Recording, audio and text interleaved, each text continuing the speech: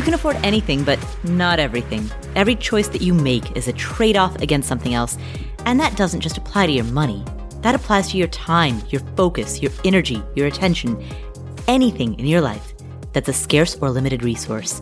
Saying yes to something implicitly means saying no to all other opportunities, and that opens up two questions. First, what matters most? Second, how do you align your decision-making with that which matters most? Answering these two questions is a lifetime practice, and that is what this podcast is here to explore and facilitate. My name is Paula Pant. I am the host of the Afford Anything podcast. And today, we're going to talk to Ryan Holiday about courage.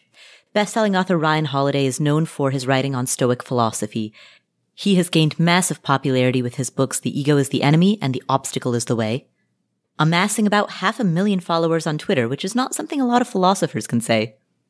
Today, he joins us to discuss courage. Not physical courage, not the acts of valor that we read about in inspiring headlines. Those acts are important too, but today's discussion centers around moral courage, doing what is right, particularly when it comes at a cost. This is a concept that we can apply to every facet of our lives, from the way that we make decisions about our money, our businesses, our careers, our relationships, our families. Anything that matters will require moments of moral courage. And to explore what that means and how to develop that, we talk to Ryan Holiday. Before we get into this conversation, I have two quick announcements, both of which I will elaborate on at the end of the show. The first is that in the next 2 weeks, I will be live streaming 3 times, including live audience Q&A, to discuss some of the most common questions and fears around real estate investing. So if you live in a high cost of living area, if you're wondering if this year is a good time to start given the market currently, if you're not sure how this type of investing plays into your financial independence timeline, those are the concepts that I will be live streaming about, and you can sign up for free at affordanything.com/real estate. That's announcement number 1. Announcement number 2 is that I offer a course, 10 weeks long, very high touch. We give our students a lot of support. It's a course on real estate investing. We only open our doors twice a year. This is the last time we're opening our doors this year. If you are interested, go to affordanything.com/VIP list. The deadline is October 14. We close our doors at that point, and they will not be open again for the rest of the year and for about probably another 5 or 6 months. So again, that's affordanything.com/VIP list. With those 2 announcements out of the way, we turn our attention to Ryan Holiday for this discussion on moral courage. Hi, Ryan. Hi. How are you? I am fantastic. How are you doing? Doing excellent. Great. You recently wrote a book called Courage is Calling. It's about the importance of courage. This is not a concept that most people in the day-to-day world necessarily think of. It tends to be heroism and courage and bravery tend to be concepts that we think of in specific contexts. How does, broadly speaking, a concept like courage apply to the average person who's listening to this episode right now? Well, that's a really good point. We do tend to think of courage as like, well, I'm not a soldier, or, I don't run into burning buildings to save people because that's not my job, right? We think of courage either in like the military sense or basically what we tend to think of physical courage. When we hear that word, we think physical acts of bravery. But of course, there's always been 2 domains of courage that they call physical courage and moral courage. Moral courage being, standing up to your boss, blowing the whistle on something you've seen, sticking to your beliefs. But at the core, all forms of courage, whether it's physical or moral or some combination of the 2, it's really about a willingness to put your butt on the line, right? Like whether it's for someone else or it's for something you believe in, whether it's putting up money to bet on something like a business idea that you have, or it's about trying something that most people think will fail. To me, courage is that. It's the willingness to risk something for something. And I think if you see it as sort of simple and as boiled down as that, it becomes more clear why we need this in the course of our life, whoever we are, whatever it is that we do professionally. How do we know when we are being courageous versus when we are not? How do we develop the self-awareness? Number one, to recognize that the circumstance calls for it, which may not be readily apparent. And number two, to self-assess whether or not we have risen up to the task. Well, not to get too deep into it, but I think it's even trickier than that, right? How do you know if you are sure you are being courageous? How are you sure you're being courageous for the right thing? You could be immensely selfish. There's a story about a Spartan warrior who, in the middle of this battle, he rips off his armor and he fights even without armor. And when he comes back, instead of being thrown a parade or, they put a statue up of him, he's actually fined by the city's elders for being reckless, for endangering a Spartan asset unnecessarily. And that's just like a more simple example. What if someone is courageously fighting for an unjust cause? So I get all of which is to say this book is actually the first book in a 4-book series that I'm doing. And it's on what they call the cardinal virtues, being the core virtues of Stoic philosophy. Courage is the first virtue, but the next virtue is self-discipline, and the third virtue is justice, and the fourth virtue is wisdom. And the point is all of these virtues fit inextricably with each other. They're difficult to separate. So, we're talking about courage, and we can really talk about what courage looks like and what it means, but it's impossible to separate courage from wisdom, which goes to your question is, how do I know I'm being courageous? And then that's impossible to separate from justice, which is, how do I know that I'm being courageous about the right thing? And then the final part is, how do I know that I'm expressing the right amount of courage? Not too much, not too little. And so this is really a difficult challenge to do, but it's why we have to be thinking about it consciously. We can't just sort of, I'm just going to trust my gut on this. In the absence of trusting your gut, what are the other options? Well, there's a story I tell in the book that I like, just to go to this point of trusting your gut. Theodore Roosevelt is president, and he decides to invite Booker T. Washington to dine at the White House with him. The first time that an African American has been invited to dine at the White House. Obviously, they've been in the White House, they've built the White House, but they've never been invited to dine as the guest of a president. And Booker T. Washington is the most well-known African American figure in the country at that time, and the civil rights leader, and just a wonderful human being.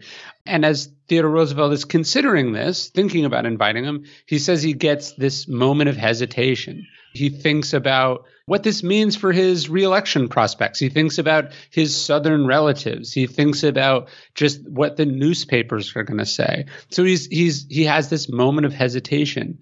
But he says that actually it was precisely because he hesitated that he knew he needed to do it. He said he felt sick and ashamed of himself that he even considered those reasons for not doing it, and that's why he did it. Is this a hard and fast rule? You should only do what you felt a hesitation to do? No, because sometimes the hesitation is what's saving you from needlessly plunging off a cliff. But I do think this idea of, okay, the things that we're afraid of, we're often afraid of them because there's that voice in our head that's saying, well, what about this? And what about this? And do you really want to get into this? And that is the voice of cowardice in our head that we need to sort of push through or power through. I loved that story in the book. And the thing that struck me when I read the letter that Teddy Roosevelt wrote was that when he felt that hesitation, not only did he feel ashamed that he felt it, but he actually hastened to do it. Yes. And I think he says, and that's why I knew it needed to happen, not just for himself. This wasn't just I'm a glutton for punishment. I'm going to do it even though I'm going to get criticized for it. I think he realized that because it would be controversial and that people would be frustrated that he did it, or it struck him as why it was the just and proper thing to do, that this was exactly what the country needed, what needed to happen. Now, look, was Theodore Roosevelt perfect on the issues of race? Absolutely not. Did he make a whole bunch of other mistakes? Did he hold a number of beliefs that we would today think of as not just regressive, but outright racist? Yes. So I don't want to make it seem like he was somehow like a perfect person. But in this one instance, he does not allow that sort of voice that, well, what will happen if, deter him from doing what was obviously the right thing to do. And in the example that you just mentioned, it sounds as though the concept is that rather than trust his gut, he valued principle over gut, or valued principle over voice of doubt. Yes, that's right. I was talking to a friend of mine who has a big podcast, and he was talking about there's all these issues happening in the world. And that not everyone is on the same page about them. And so you try to talk about what you talk about, and you go, okay, but if I talk about this other thing that's important to me that's happening in the world that I feel obligated to speak up or out about, there's a certain amount of my audience who's not going to be interested in that. There's a certain amount of my audience who's going to be upset by that. And you can have very strong business reasons for not doing a thing. To not do something because you're afraid of it costing you money is a really bad reason. In fact, there's a great expression I love that says, it's not a principle if it doesn't cost you money, right? So like when we think about courage, if it wasn't scary, if the outcome was obvious, like if Theodore Roosevelt knew for certain that it wouldn't cost him the election, that it would age well historically, that it wouldn't cause a bunch of drama or difficulty, if starting the business was a guarantee, if success was guaranteed, well, then it wouldn't require courage, and doing it wouldn't be courageous. So the fact that these things are scary or hard, there's a show my son likes, and they have this song where they talk about you have to be scared to be brave. And I remember hearing that as I was writing the book and thinking, that's actually very well said, right? Like if you're not scared, if it was obvious, if there was no risk involved, then bravery is just not a part of this equation. Speaking of being scared, one of the concepts that you write about in the book is the notion of fear. And it's interesting because you talk at a biblical level about be not afraid, but also fear the Lord, and how those are apparent contradictions until you dig into them, and then you discover that they're not. And that can be applied not just to Christian doctrine, but in a variety of universal contexts. Can you elaborate on that? Yeah, and I'm saying that from the perspective of someone who's an agnostic. I think it is interesting to see that be not afraid is like the most repeated phrase in the Bible. And it's also a repeated phrase in the Odyssey. And so much of literature is about the idea of not being afraid. And yet the Bible also talks about, fearing the Lord. And so what is that? I think, you talked about principle earlier. What Theodore Roosevelt was actually afraid of was not the chatter of the newspapers. It was letting himself down, or in his case, not being like one of the people from history or even his own family who he admired and strived to be like. So I think that's an important part. When we think about fear, or when we think about things we're afraid of, we are often afraid of the consequences, right? Like, well, will this be bad for me? What will this cost me? What will people say about me? But we seem to be less afraid of like, well, how will history judge me in the future? Or how will I feel about myself in the future? The excuse, well, I was afraid, does not age well. Not just with other people, but with ourselves. When you look back at the things that you didn't do because you were afraid, because you thought of the consequences, because you were putting your safety first, very rarely are you like proud of yourself. You're like, I'm so glad I chickened out, right? You think instead, what was I so afraid of? That's so ridiculous. The risk was so minimal. And yet I deprived myself of X, Y, or Z, or I embarrassed myself, or worse, I brought shame to myself. I did the wrong thing instead of taking the opportunity to do the right thing. So I think the tension between be not afraid and fear the Lord is don't be afraid, you don't need to be afraid. There's a plan, right? But the other part of it is, if you're going to be afraid of anything, be afraid of falling short. Be afraid of not living up to what you're capable of or what is expected of you. Can you talk, since we are talking about fear, can you talk about the concept of cowardice? How do you define it, and how do we recognize it, both in ourselves and in situations? Cowardice is not fear, right? Mm-hmm. Cowardice is not fear, because fear is just being afraid. What matters is, like, it becomes cowardice when the action you take is about that fear, right? Mm-hmm. So I heard a great definition of cowardice is that cowardice is when, out of fear, we fail to do our duty. So, like, I don't like roller coasters and I don't like heights. Mm-hmm. So I'm not a coward for not jumping out of an airplane on my birthday every year to parachute down, right? I'm not a coward for not skydiving, because there's no reason for me to skydive, right?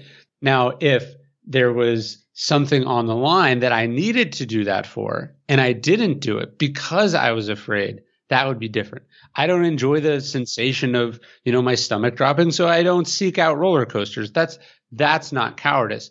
But let's say I was writing this book or one of my other books, and I was pulling my punches. I wasn't saying what I really thought because I didn't want to offend people, or I was not sharing things that I knew or felt because I was worried what someone might think, or I was trying to present myself a certain way.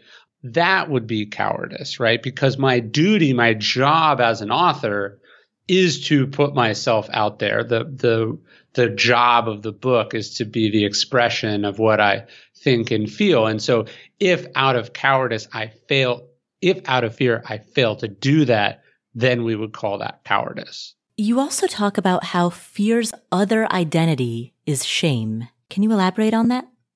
Well, what do we fear most, I think, other than death, or perhaps even more than death? There's a great Jerry Seinfeld line about how we'd rather be in the casket than delivering the eulogy at a funeral, because we fear public speaking more than death. I think at the core, what we fear more than anything is what other people will think. So at the root of so many moments of cowardice in our own lives and in history was really this not wanting to be rejected, not wanting to be laughed at, not wanting to be seen as different or unusual. So again, when we talk about physical or moral courage, of course, to be a Navy SEAL requires all sorts of courage. We're very lucky to have those people in the world. But there is another part of courage, which is just to be different in a world where there's a lot of pressure to be like everyone else.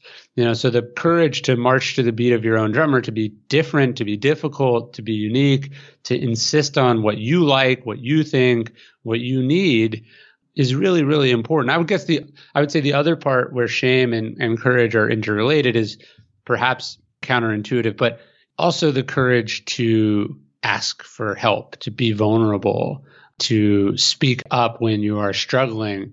Courage is not being invincible and not having vulnerability or weakness either.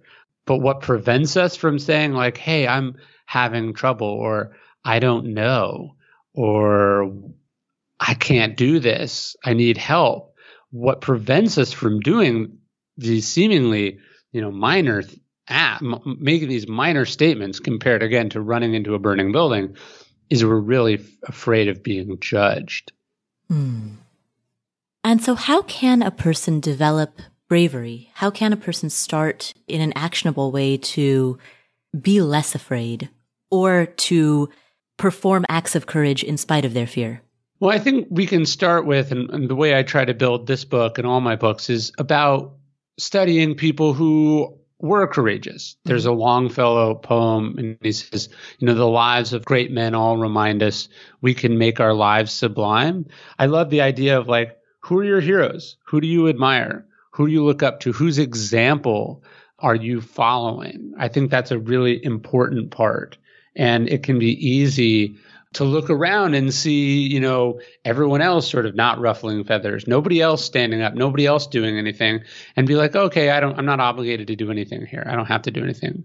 But when you have steeped yourself in the history and examples, when these sort of characters that I build the book around are real and true to you, you feel called to follow in their footsteps. And I think that was something I thought a lot about during the pandemic. One, it was wonderful to be able to live with and talk to these figures, from Florence Nightingale to Winston Churchill, to the 300 Spartans, as I'm writing the book.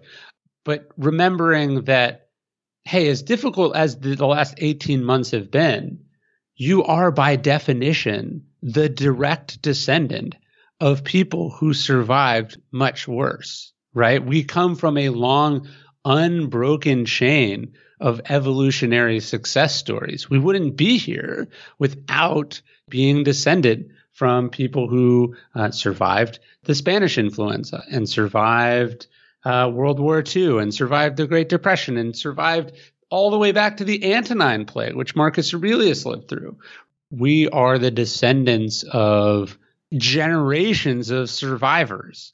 And I think sort of seeing yourself as an heir to a tradition, as opposed to just some ordinary person from Phoenix, who's nothing special, is an important way to sort of reframe sort of who you are and what you're obligated to do. At the risk of being overly analytical, is there any way to quantify this? To quantify courage? Yeah, courage, bravery, any of these concepts. We've been talking about concepts at a high level. Many, particularly this audience, there are many people who love spreadsheets, live in them. That's their love language. Is there any way to track, to manage, to in any way quantify improvement in these domains? I don't know. I mean, one of the things I do talk about is I don't want you to think of courage as this all or nothing thing. Mm-hmm. Like, I am courageous, or conversely, which I imagine a lot of people do, they go, I'm not courageous. Because I failed here or there, I now see myself as a coward or scared or whatever. I think a better way to think about it is like, more often than not, what do you do? Do you go towards the fear or do you go away from the fear? There's that cliche, like, do one thing every day that scares you. Mm-hmm. Again, it's a cliche, but it's a pretty good rule, right? Like, so if you want to think about quantifying it, it's like, how are you challenging yourself on a daily basis? What is the thing that you are doing that is getting you out of your comfort zone, that's preparing you, that's building this muscle of courage? And if you're not doing that, you've got to imagine you're probably either atrophying or going in the wrong direction. If we think about it in terms of luck, hopefully you will be unlucky and never have to express true courage or heroism, right? Like, hopefully there will never have to be another invasion of Normandy. Hopefully there won't have to be another major civil rights movement or whatever. Hopefully we don't need these things. And so therefore the moment of being an Englishman or Englishwoman during the Blitz will not be required of us. Hopefully our future generations will not have to live through something like the COVID-19 pandemic. But if it did happen, and it does tend to happen, what have you done in the way of preparation? There's a reason that troops are sent through drills and war games, and they have to keep in good physical condition. There's a reason that firefighters trained over and over and over again for exactly the kind of thing that happened on 9/11. And that's why, despite the immense terror and uncertainty and chaos of that moment, so many brave men and women did their jobs. And there's actually an FDNY like sort of slogan that's in a lot of firehouses, and it says, "Let no man's ghost return and say, my training let me down." So I think if we're thinking about quantification, we should be thinking more maybe it's more in the realm of preparation. What are you doing day in and day out to build the muscle to prepare you for a lucky or unlucky moment where, sort of real bravery is required? And to the extent that preparation is the daily work, you write in your book about how courage is a habit. Yeah. Well, when we're talking about, more often than not, what are you doing? It's, again, do you want to be the person who you worked your way up through the company, never rocking the boat, never speaking up, never proposing anything, even the slightest bit risky, always being conservative, always staying on your boss's good side? And then is your view that suddenly when thrust into a position of power or influence, you're going to flip a switch and be the sort of bold visionary that you expressed absolutely zero hints of possessing? Probably not. And I think this is really the problem. We wonder why, leaders or executives or even politicians struggle to do the obvious right thing. It's because they didn't get where they are by doing that. They got there by doing the exact opposite. You do have to make it a habit within reason, right? You think about someone like Tim Cook, who succeeds Steve Jobs.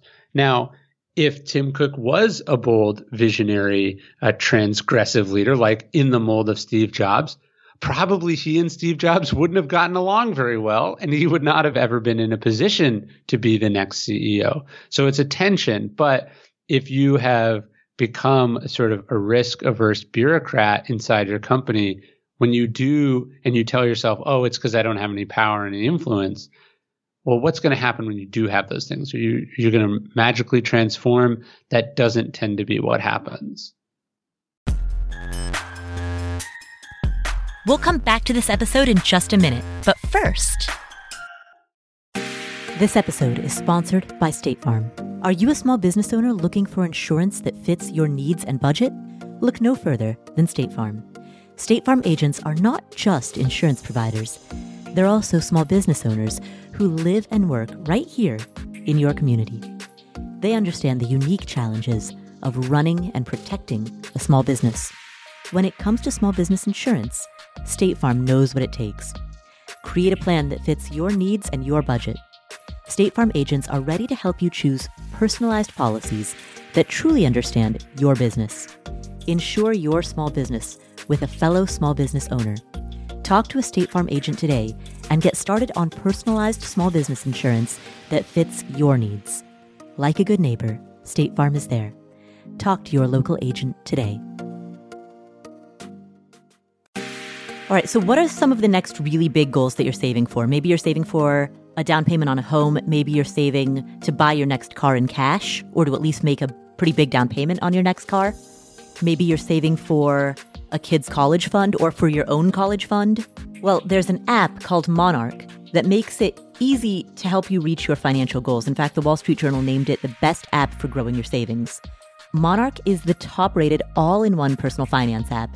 It gives you a comprehensive view of all your accounts, investments, transactions, and more. Create custom budgets, track progress toward financial goals, and collaborate with your partner. And now get an extended 30-day free trial when you go to monarchmoney.com/Paula. Monarch has a very simple, intuitive design. They have loads of built-in features that help you collaborate with your spouse or partner, with your financial advisor. You can invite them to your account at no extra cost. They'll get their own login info and a joint view of all of your finances. You can customize it to look exactly like you want it to look like. You can customize the types of notifications that you get. I've set mine up so that I only see the big ticket stuff. I personally don't want to see the little things. I just want to see big ticket items. So I've set up my notifications accordingly, but you can do it however you prefer. You can change the layout of your dashboard. You can make it your own. And Monarch will never sell your data to third parties or show you ads. After trying out Monarch for myself, I understand why it's the top-rated personal finance app. And right now, listeners of this show will get an extended 30-day free trial when you go to monarchmoney.com/Paula. That's monarchmoney.com/Paula for your extended 30-day free trial. We're driven by the search for better, but when it comes to hiring, the best way to search for a candidate isn't to search, it's to match. And you can do that with Indeed. Indeed is a matching and hiring platform that has over 350 million global monthly visitors.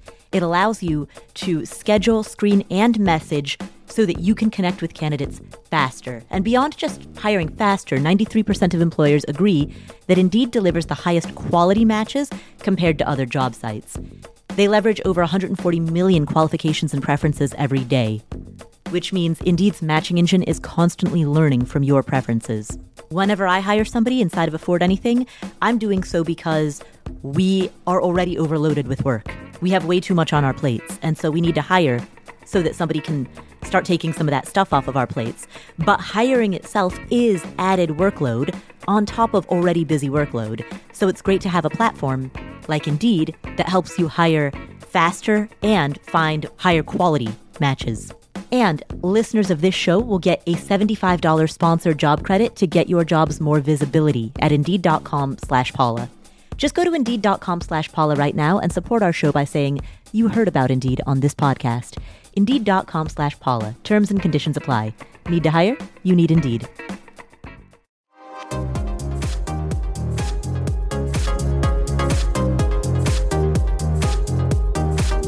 One of the precursors to everything that we're discussing is recognizing that you have agency.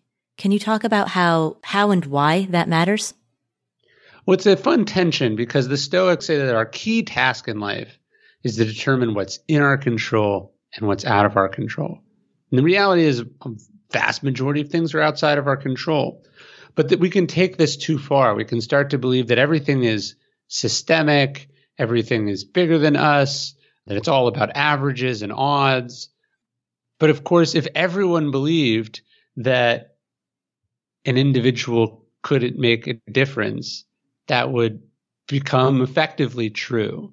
So agency is the belief that you can control your destiny to a certain extent, that you can change things, that new things can be invented, that new things can be made. There was an interviewer who was speaking with Charles de Gaulle, the leader of the Free French. And he said, weren't you in a minority in all the things that you did? And he said, yes, but I knew that one day that would cease to be so. And I don't think he thought that just magically everyone would change their mind and come over to his side. I think he believed that he had the power to convince people, to will into existence the future that he wanted to live in. This is really important. If you don't think that you have a chance, if you don't think it can be done, you're right in that you will not be the one who does it, and it may not get done. Now, of course, just because you believe you can do something doesn't mean you can, but I think this idea of agency is really the belief in our own power and ability, talent and skill to direct the course of our lives. It takes courage to believe that. It's easier to be cynical. It's easier to say, it's rigged. I don't have a chance. It's not my fault. It's hopeless. It's sadder, but it's easier because then you don't have to do anything. You have an excuse for why you don't have to do anything. If we find ourselves succumbing to those thoughts, how do we pull out of it? I think this goes back to the idea of heroes. Look at the individuals who have made a difference. Look at the people who had it much harder than you. Look at what they were able to accomplish. Look at your own life. Look at people who were at the same crossroads as you were, whether it was in college or before that, people you grew up with, people you have been in relationships with. Look at people who weighed the same amount as you, and now you've lost weight and they haven't. It's not hopeless. Your life is a testament to the power of agency. This also goes to the idea of averages, right? Sometimes we'll go, oh, it's hopeless. The odds are stacked against it. I'm reading a book about the New England Patriots. When the New England Patriots were down 28-3 in the Super Bowl against the Atlanta Falcons, the probability of them winning the game was something like 99.6%. It was 99-1 odds that they could not win. And yet we do know what happened. They did win. They pulled off one of the most astounding comebacks in the history of sports. The point being, people defy the odds all the time. You have defied the odds, many times in your life. The fact that you are alive, that life exists on this planet, is the most unlikely thing to have ever happened. And so when we think about agency, it's important to look at the demonstrable historical record of individuals and ourselves and remember that this thing isn't sewed up. This thing isn't totally outside of our control, and that people who believe they can make a difference are the only people who end up making a difference. We've talked a bit about heroism, but we haven't elaborated on it. What is a hero? Well, if fear is the first battle, right? I'm afraid, I don't want to do it. Courage is, here's how I'm going to do it. I'm going to take the risk. Heroism is something at a higher level. So one of the examples I use in the book, I think this is a good way of seeing the distinction. When Michael Jordan leaves basketball, he's the greatest basketball player in the world, perhaps the greatest of all time. He walks away from basketball at the height of his career to play baseball. What he wanted to do, what he thought would be a fun challenge. And you can imagine that everyone in his life told him this is a terrible idea, right? It's too risky. You'll never make it. Athletes don't do this. Think of all the money that will cost you. And he did it. And he played. He was good. He ends up coming back to basketball. We know the end of that story. But it takes courage to have done that. Courage and bravery to have defied the odds, defied expectations and criticism to pursue what he wanted to pursue. Heroism, though, there's nothing particularly heroic about it. He was doing it for himself. He wanted to play a different sport, and he used his power, talent, and resources to pursue that. But what about a few seasons ago when Maya Moore, the equally dominant basketball player in the WNBA, walks away at the height of her career? She takes a year off, and then now I think it's been 2 years, to help free a man from prison who had been wrongly convicted. That's heroic, because what she is doing is taking all the same risks as Michael Jordan, but it's not for her. She's not getting anything out of it. I mean, she feels obligated to do it. It's the right thing to do. But to me, this is a higher plane of courage, because we're risking something for someone else. One of the correlated concepts with heroism is the notion of valor. What is it? Valor to me is another way of expressing this kind of heroism, where you're willing to die for a principle. You're willing to give everything that there is. And, it's interesting, right? Whenever you watch or read about one of these kids, they're often kids who are, getting the Medal of Honor or something, they go, or somebody who, jumped in front of a train and saved someone from a train track or whatever. They go, I just did what anyone would have done. And we know that's not true, or we wouldn't have medals, right? Like, if this was actually common, it wouldn't be special. And it's precisely because it's so rare that we recognize it and we celebrate it, hopefully to inspire other people to follow in their footsteps. But yeah, this idea of really putting yourself out there when the primary beneficiary of what you're doing is not yourself.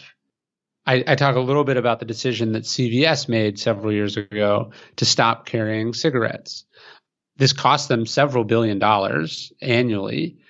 What's remarkable about it is that it not only reduces sales of cigarettes like at CVS by definition, but from the research, the sales of cigarettes nationwide go down because cigarettes are harder to get, so people just smoke less. Or cigarettes are more expensive, and so people just buy fewer of them.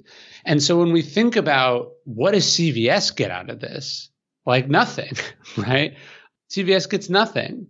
They just didn't want to be that company. And again, when we talk about heroes, that's something that we shouldn't just go, why don't more companies do stuff like that? To me, the question is, well, what sacrifices have I made in my business or my career, my industry, for which the primary beneficiary was not me? Would it be accurate to say that valor is the concept and the hero is the individual or entity? I think that sounds right. I like that. And so how do you know, since sometimes your own motivations may elude you, how do you know if a particular act of courage is in service to someone else or somebody besides yourself or not? It can be easy to deceive yourself. Oh, totally. when we talk about heroism, what we're really talking about is this idea of selflessness. I think about my grandfather who landed at Normandy. When he enlists, they were like, hey, you're going to be gone for an indefinite amount of time. You're going to not know. The odds of survival are decent, but not guaranteed. And he said, all right, sign me up. So heroism is when we risk something and we risk that thing, and the primary beneficiary is what the Stoics refer to as the common good, right? Other people, the whole, your children, society. What are you risking? And is the payoff there for humanity as a collective? Or are you not willing to risk it because you don't want to be possibly disadvantaged or imposed on in some way? And that relates back to the concept that you talked about at the beginning of this conversation, which is that courage is the first of four, with justice and self-discipline and wisdom being the other three. Yeah. And I think self-discipline is a really interesting, underrated virtue, because let's say you are willing to quit your job to go start a business. Is it courageous to do it the day you have the idea? Or does it require some courage to plan and save and prepare? Right. So the idea for me of self-discipline is like, what is the right amount? What is the timing? Can you hold your fire till the absolute right moment? Can you pick the right cause?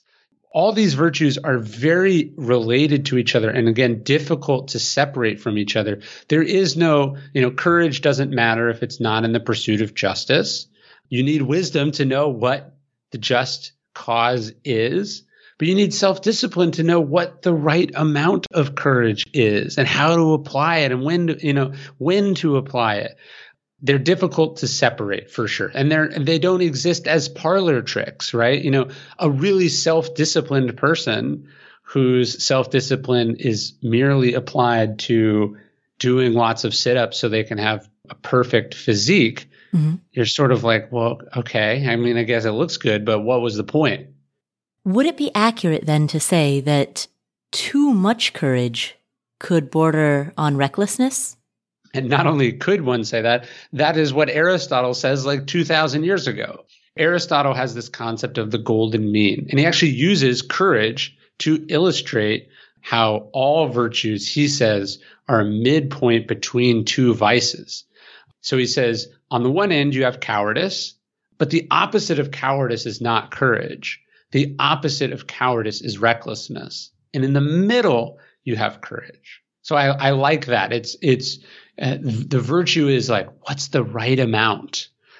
What's the right amount? Just as, a lack of self-discipline is not good, but so would, an addiction to working out or an eating disorder or something, right? Too much discipline is also a vice. So it's about what is the moderate amount, nothing in excess, as the Greeks said. It's about getting to that sort of perfect midpoint that's really essential. How would it work with the other two? What would be too much wisdom? I mean, certainly, wisdom pursued for its own sake becomes kind of a, vanity. Are you pursuing information you can actually use, or are you just piling up facts and figures? So ignorance on the one end, and then just loads and loads of impractical, theoretical, abstract information is not of much use either.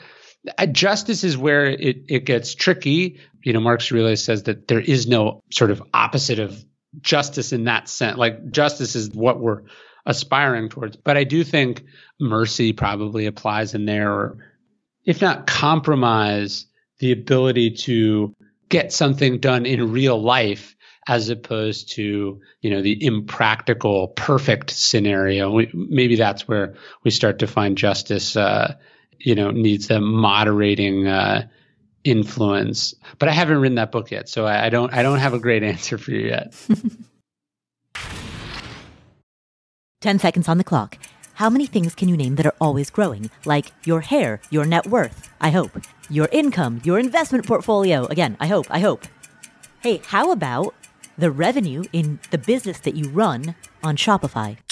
Shopify is the global commerce platform that helps you sell at every stage of your business, whether you just started or whether you've been in business for 10 years, whether you're selling accounting textbooks or windshield wiper repair kits, and whether you're selling in person or online.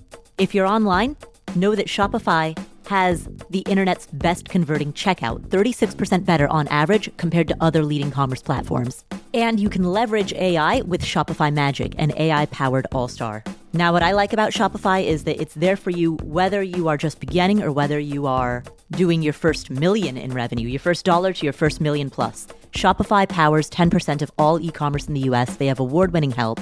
And businesses that grow with Shopify. So sign up for a $1 per month trial period at shopify.com/Paula, all lowercase. Go to shopify.com/Paula now to grow your business, no matter what stage you're in. Shopify.com/Paula.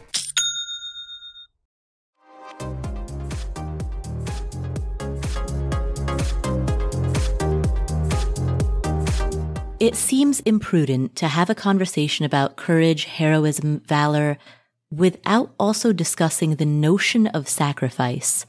How would you define sacrifice, and how do we know it when we see it and accept when sacrifices must be made? Yeah. What are you willing to pay for this thing that you believe in, right? What are you willing to put up? It doesn't always have to be your physical safety, but it could be a hit to your reputation, it could be work, it could be commitment, could be effort. But I would argue that courage inherently demands sacrifice, and heroism often demands what we now call the ultimate sacrifice. But I think the idea that none of this is free, right? The fear is free. Not doing stuff is free, although it sort of can cost you spiritually in the end. But the idea that like you have to risk something, you have to pay something, you have to put something on the line. That is what courage is about. Like I was saying earlier, if it was guaranteed, if you knew as a foregone conclusion that it would work out, you're talking about a situation that courage doesn't pertain to. The whole point is that we don't know. We don't know. It could go either way. It could work, could not work, but you're willing to try. And we need people who are willing to try. You know, we need more people who are willing to try, especially on the problems that seem impossible or unwinnable. Or, you know, we have that expression, no good deed goes unpunished. Like, we need people who are like, I don't care. People who are willing to accept the punishment in order to do what's right, what's principled. Yeah, because where would we be without those people? I think that's a good test as far as courage goes. Like, what would the world look like if everyone accepted the excuse that I'm about to accept? But I could lose in the primaries, or I've got young kids, or I don't like the spotlight, or our opponents, sort of too big. No one wants to hear this. The cause is not popular. Where would we be if everyone had accepted that excuse? All the progress we've made as a society, as a species, has come from people who had the courage. In some cases, people who heroically, gave everything in opposition to that kind of resignation. Well, thank you so much for spending this time with us. Where can people find you if they would like to know more about you or your work? Oh, yeah. Well, thanks. It's always good to talk. You can check out my stuff at ryanholiday.net. And then I send out an email every day, totally for free, about Stoic philosophy and these 4 virtues at dailystoic.com. Thank you so much, Ryan. What are some of the key takeaways that we got from this conversation? Here are 5. Key takeaway number 1. Ryan explained the concept of 4 inextricable cardinal virtues that anchor Stoic philosophy: courage, self-discipline, justice, and wisdom. These 4 virtues cannot be separated. There is no such thing as courage absent of wisdom, for one needs the wisdom to know that it is being done for a just cause, and one needs the self-discipline to know that you are remaining balanced. You haven't tipped the scales too far over to the side of cowardice, nor have you tipped the scales too far over to the side of recklessness. Courage is the first virtue, but the next virtue is self-discipline, and the third virtue is justice, and the fourth virtue is wisdom. And the point is, all of these virtues fit inextricably with each other. They're difficult to separate. So, we're talking about courage, and we can really talk about what courage looks like and what it means, but it's impossible to separate courage from wisdom, which goes to your question is, how do I know I'm being courageous? And then that's impossible to separate from justice, which is, how do I know that I'm being courageous about the right thing? And then the final part is, how do I know that I'm expressing the right amount of courage? Not too much, not too little. And so this is really a difficult challenge to do, but it's why we have to be thinking about it consciously. We can't just sort of, I'm just going to trust my gut on this. And so the first key takeaway is that these four virtues embody separate concepts, but none can exist or live without one another. They are interdependent. And so if we want to exhibit any one of these virtues within our lives, in our careers, in the businesses that we run, in the investment choices that we make, in the way that we show up as landlords, as side hustlers, as small business owners, if we want to show any one of these four virtues in the way that we approach that work, then we need all of them. That is the first key takeaway. Key takeaway number 2. Don't trust your gut, because sometimes your gut is a coward. Sometimes your gut doesn't want to do the thing that's uncomfortable. And that reptilian part of you, the part that seeks safety and comfort and familiarity, the part that loves the status quo, sometimes your gut reflects that and you hesitate. And so sometimes that feeling of hesitation is something that you should ignore. Not always. And that's why this takeaway isn't to rebel against your gut. It's simply not to trust your gut. Because every now and again, your gut isn't aligned with your moral principles. Is this a hard and fast rule? You should only do what you felt a hesitation to do? No, because sometimes the hesitation is what's saving you from needlessly plunging off a cliff. But I do think this idea of, okay, the things that we're afraid of, we're often afraid of them because there's that voice in our head that's saying, well, what about this? And what about this? And do you really want to get into this? And that is the voice of cowardice in our head that we need to sort of push through or power through. And so what's better than trusting your gut is trusting your principles. Let your principles be your North Star. That is the second key takeaway. Key takeaway number 3. Courage requires that you pay a certain cost or you accept a certain level of risk. If there's no risk, then it doesn't actually require anything of you. Now let's take this concept and let's apply it to investing. Let's apply it to buying a rental property. Let's apply it to foraying into the stock market for the first time. Or maybe, if it's right for your asset allocation, taking on a small, reasonable exposure to cryptocurrencies, which is something that maybe 5 years ago you never would have considered. All of those acts of investing, those require a degree of courage. If there was no risk, then everyone would do it. And if there was no risk, then there would be no potential reward. The same holds true when you decide to leave your career and switch to a more fulfilling but potentially lower paying or more volatile career. The same holds true when you decide to start a side hustle, despite the fact that you don't know where you're going to find the time to do it. Or when you decide to quit your 9-to-5 and make your side hustle your full-time career. All of these things require that you pay a certain cost, that you take a certain level of risk, that you become a bigger person, a more self-actualized person than you were a year ago. To not do something because you're afraid of it costing you money is a really bad reason. In fact, there's a great expression I love that says, it's not a principle if it doesn't cost you money.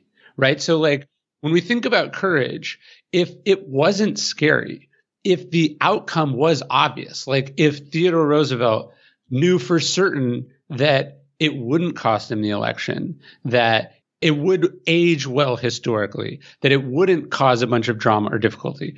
If starting the business was a guarantee, if success was guaranteed, well, then it wouldn't require courage and doing it wouldn't be courageous. So the fact that these things are scary or hard, there's a show my son likes, and they have this song they talk about, you have to be scared to be brave. And I remember hearing that as I was writing the book and thinking, that's actually very well said, right? Like if you're not scared, if it was obvious, if there was no risk involved, then bravery is just not a part of this equation. And so courage demands a cost. That is the third key takeaway. Key takeaway number 4. Acts of courage relate to your ability to do your duty.